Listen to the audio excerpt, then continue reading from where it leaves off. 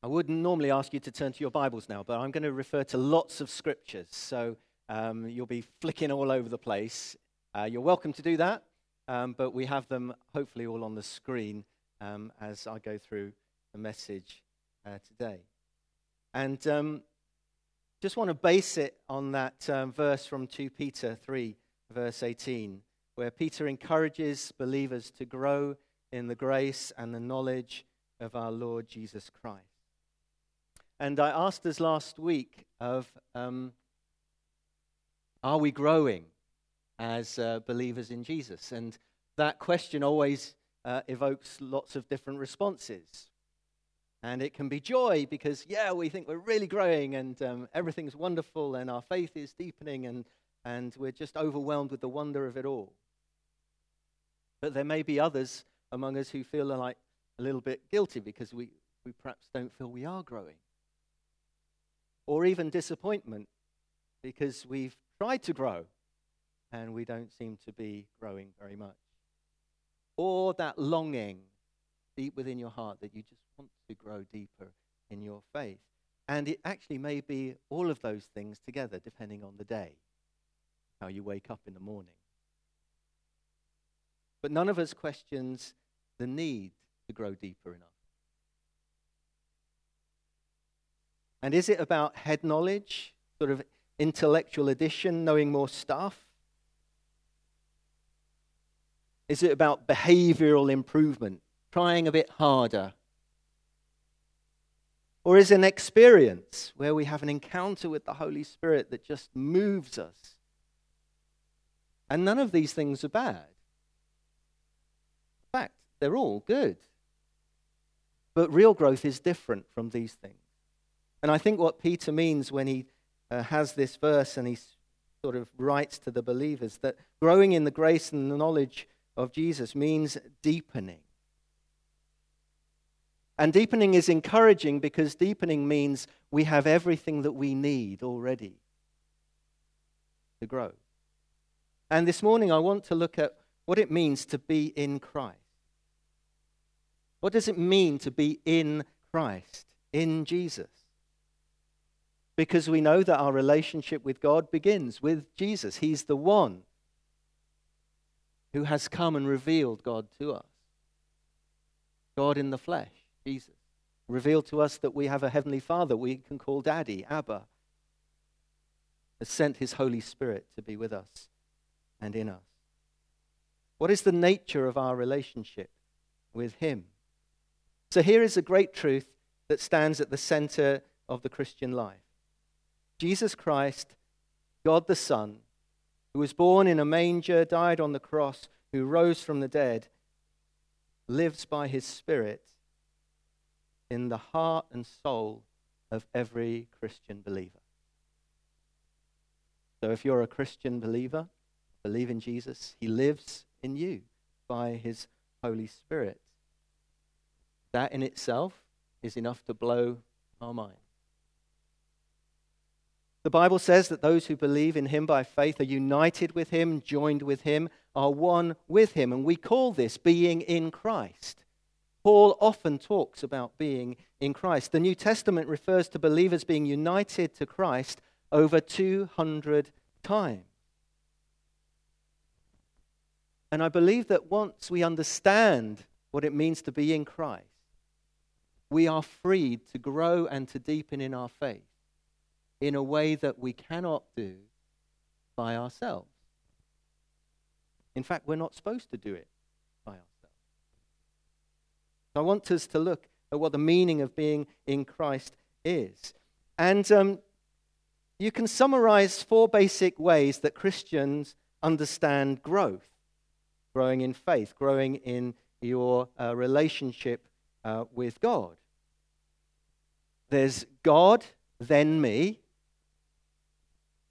There's God, not me. There's God plus me. Or there is God in me. The first 3 are commonly found in church. The 4th one is commonly found in the Bible.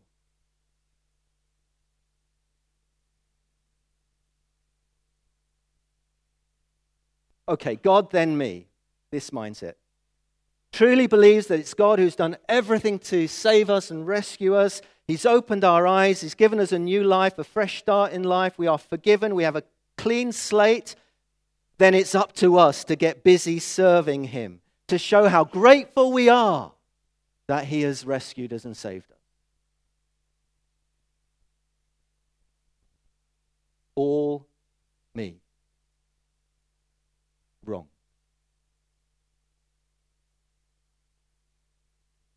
Next one, God not me. This is the opposite of the first one. The idea here is that as God has saved us and then growth in the Christian life is a matter for God and God alone. And we do nothing. We're just passive. God will do everything.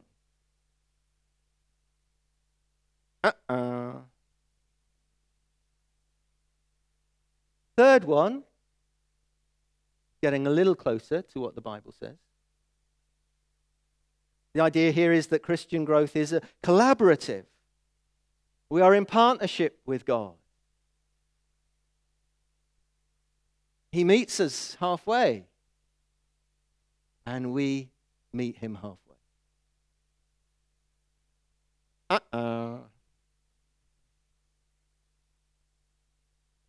The true one that we find in the Bible is that God, yes, he's done everything to save us, and then by his Holy Spirit, he unites us to himself. And this holds us both together. All of God, all of us, one. One in Christ. It doesn't negate the sovereignty of God, but it doesn't take away our responsibility either. To allow him to do in us what he wants and to work with him. If you're not sure about this, bearing in mind I've had all week looking at this, this is your just one glimpse. Simply ask yourself this question. Can you see that if the Spirit of Jesus Christ were to live as an honored guest in your soul and dwell in your mind and in your heart, to settle down in your desires and in your conscience and even in your memory, if that were to happen, it would be entirely different from you doing your best to be a good Christian.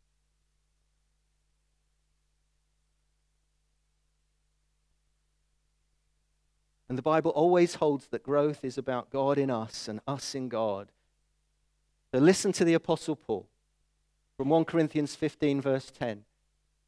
By the grace of God, I am what I am, and his grace to me was not without effect. No, I worked harder than all of them. Yet not I, but the grace of God that was in me. He holds that fourth mindset together. Or in Philippians 2, verse 12 and 13. Therefore, dear friends, as you have always obeyed, not only in my presence, but now much more in my absence, continue to work out your salvation with fear and trembling, for it is God who works in you, to will and to act in order to fulfill his good purpose. So in the scriptures, it is not about just God or just us, but it's God in us and us in God. And being in Christ is an incredible privilege and reality. It is a breathtaking thing to be united to Christ. And the first thing I want to say about being in Christ is just simply the sheer intimacy of it and the safety of it, of being in Christ. We are loved with an unending love. A love that was expressed when Jesus died on the cross. We are loved to the end. He has promised he will be with us to the very end. He has promised to walk us into the new heavenly kingdom. The new creation. We've already begun. And nothing can separate us from his love. He would have to cease to be him to let us go. We are safe and secure in him.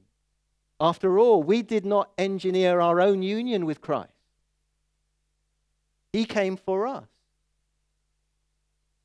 He revealed himself to us. And I know that that's a sort of divine mystery because, I remember the day I said yes to Jesus.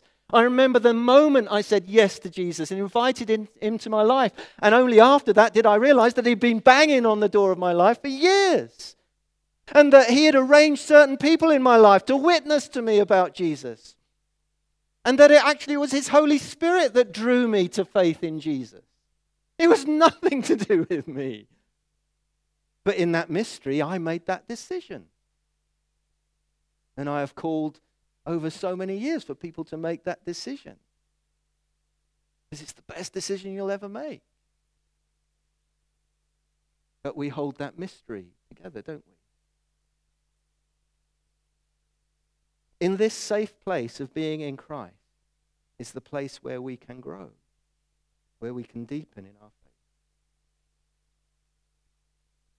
Paul sort of reaffirms that in his letter to Timothy when he says to Timothy, God has saved us and called us to a holy life, not because anything we've done, but because of his own purpose and grace.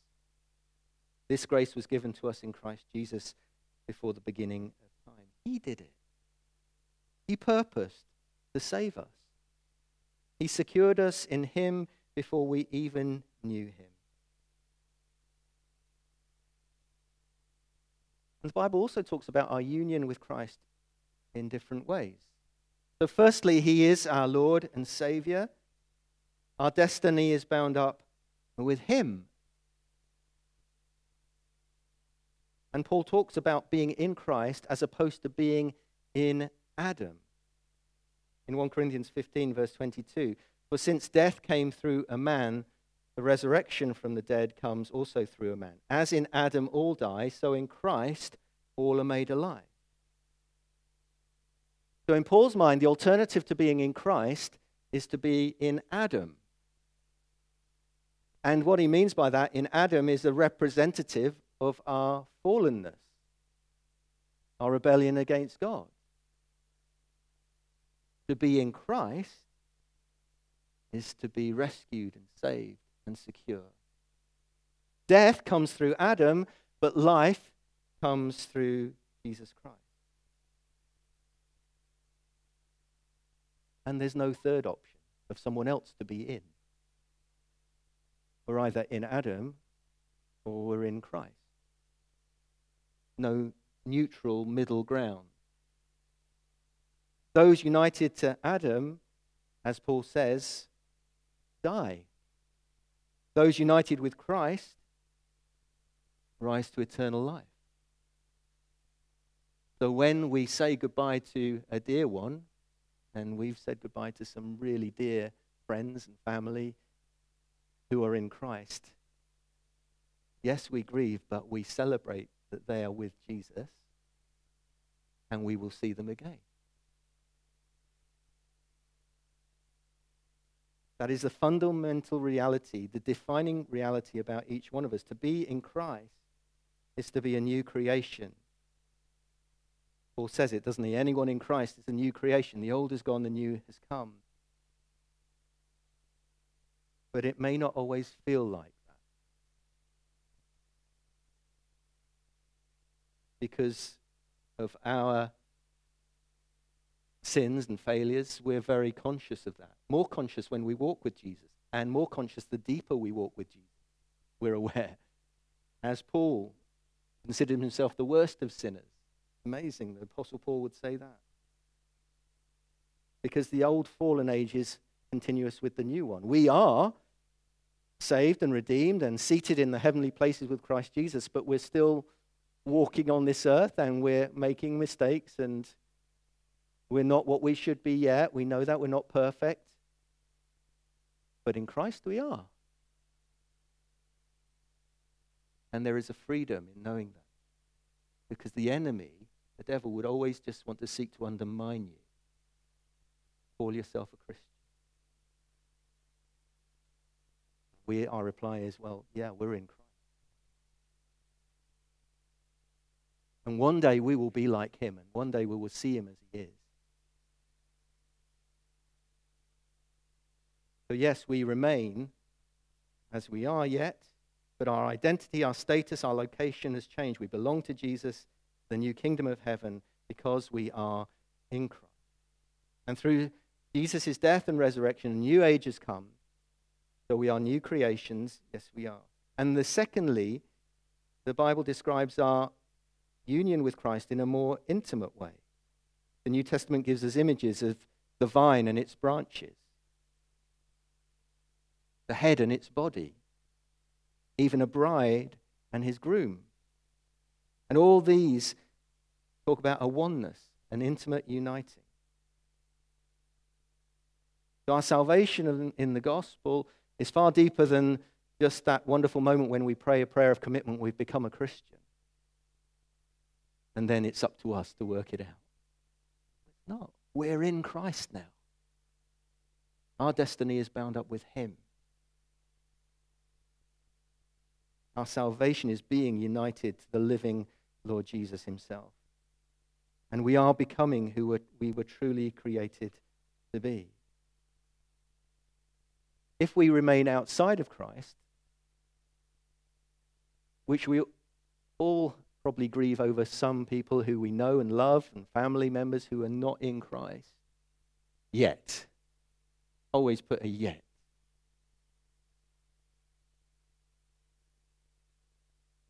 Because in Adam we are separated from him, but in Christ we are redeemed. All these things stem from being in Christ. So I want to just go through some scriptures, because we want to be a people of word and spirit, and these scriptures are just amazing. Let them nourish your heart and your soul and your mind as we just read them through. In Christ Jesus, you were given grace before the world was created. That is amazing. That our awesome God knew it from the very beginning. He gave us grace in Christ Jesus before the ages began. Similarly, in Christ Jesus, you were chosen by God before creation. Ephesians 1, verse 4. God chose us in Christ before the foundation of the world. In Christ Jesus, you are loved by God with an inseparable love. Romans 8, 38, 39. I am sure that neither death, nor life, nor angels, nor rulers, nor things present, nor things to come, nor powers, nor height, nor depth, nor anything else in all creation will be able to separate us from the love of God in Christ Jesus our Lord. In Christ Jesus, you were redeemed and forgiven of all your sins. In Christ, we have redemption through his blood, the forgiveness of our sins, past, present, future. In Christ, you are justified before God, and the righteousness of God in Christ is yours. 2 Corinthians 5, verse 21, for our sake, God made Christ to be sin who knew no sin, so that in him we might become the righteousness of God. In Christ. In Christ, you have become a new creation and a son of God. 2 Corinthians 5, verse 17, if anyone is in Christ, he is a new creation. The old has passed away. Behold, the new has come. Galatians 3:26, in Christ Jesus, you are all sons and daughters of God through faith. In Christ Jesus, you have been seated in the heavenly places. Ephesians 2, verse 6, this mystery that we are in Christ, we are his, God has raised us up with Christ and seated us with him in the heavenly places in Christ Jesus.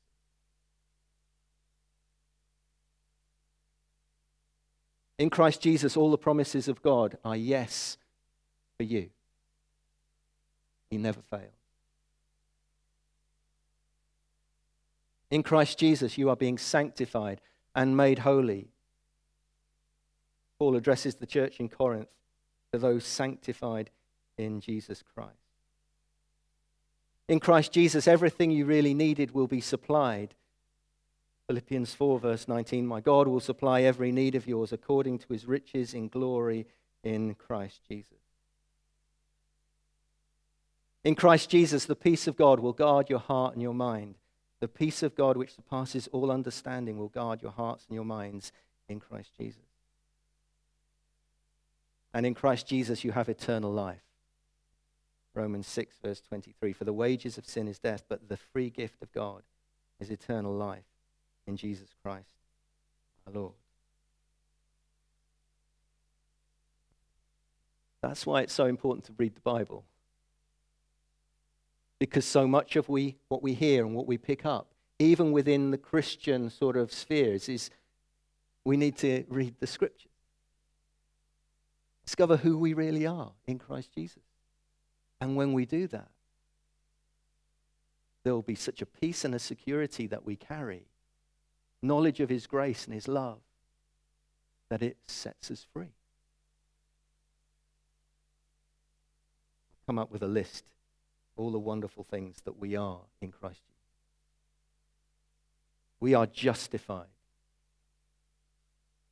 That's a law court metaphor. It means we're no longer condemned. No one can condemn us. We are justified in Christ. We are sanctified. That's a temple metaphor. We're no longer defiled. Yes, we do sin, but we are covered by the blood of Jesus. We're adopted. It's a family metaphor. We're no longer orphans. We're reconciled. That's a relational metaphor. We're no longer estranged. We're washed. It's a cleansing metaphor. No longer filthy or dirty. We're redeemed. A slave market metaphor. We're no longer slaves. We have been purchased. A financial metaphor. We're no longer in debt.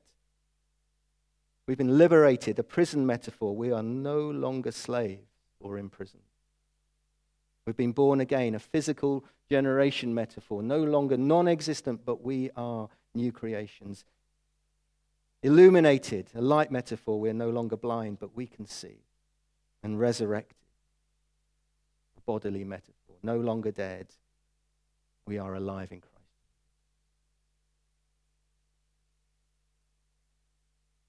If you are in Christ, all these things.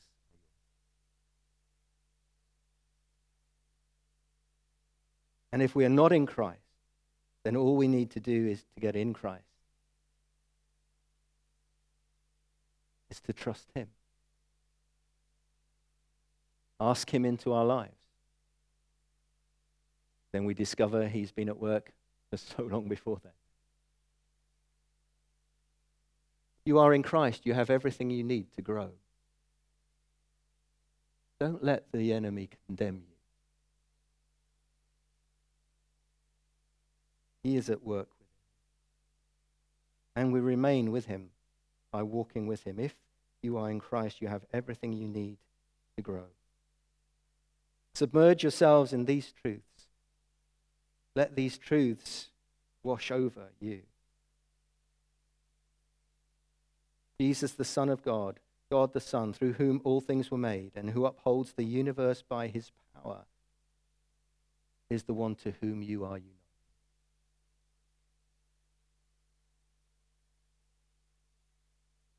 And we are in Christ, and we are there to stay. Amid all the ups and downs of life, the storms, the sins, the suffering, the failure, the faltering, he is going to love us to the end. He is not just with us, he is in us. And we are in him. And our destiny falls in him. So we can live our lives in the knowledge that there is no condemnation for those in Christ Jesus. We can hear Jesus say, as he does in John 14, verse 20, you are in me and I am in you. So what might happen if we really let the belief of these truths shape our identities? What joy and freedom would we live in? What difference would it make to our own self-esteem and how we view and communicate with other people? What difference would it make to the church around the world if we not only grasped this truth, but lived it out?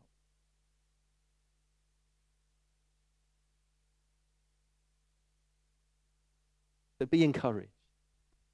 You are in Christ. And often others will see Christ in you more than you see Christ in you.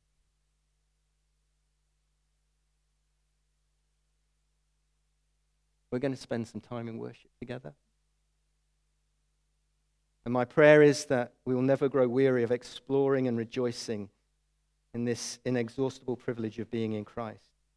And as part of our worship, we're going to share communion together, this visible expression of that truth that we are in Christ, as we take bread and we share the cup together, to which we are all invited to share. So let's just pray together. Holy Spirit, we love your presence, and we just ask you to come and fill us afresh. That as we begin to sing and to worship and express our faith, that reality of being in you would just come afresh into our hearts. The wonder of it all, that we are in Christ Jesus.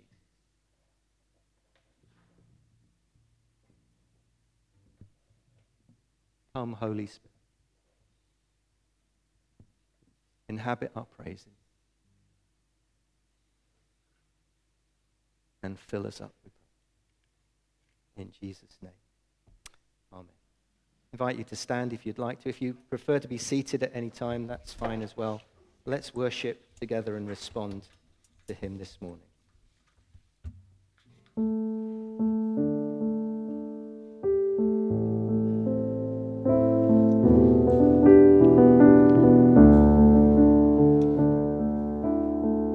In Christ alone, my hope is found.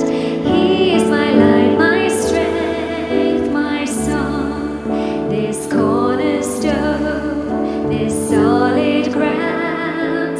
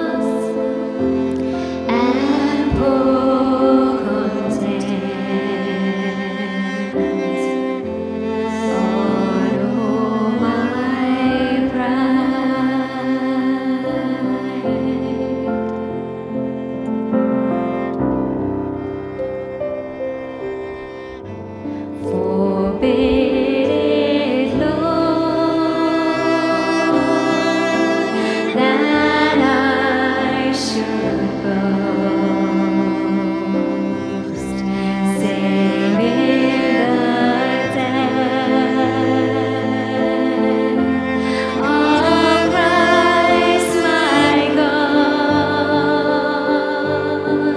oh, the vain things that shall be boast, I sacrifice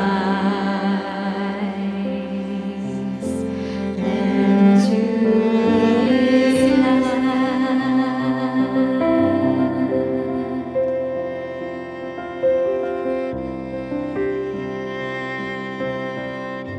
See from His hand, His hands, His feet, sorrow and love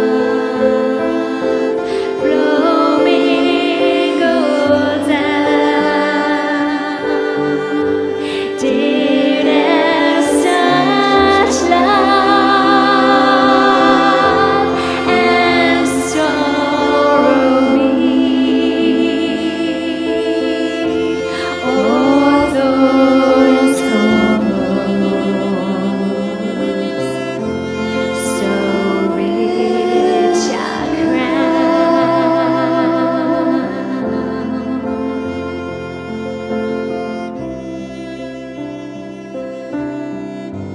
Were the whole realm of nature mine, that were an offering far too small, love so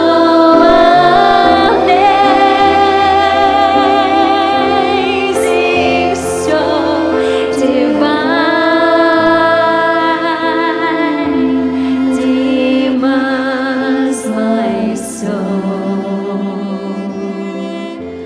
my life, my own.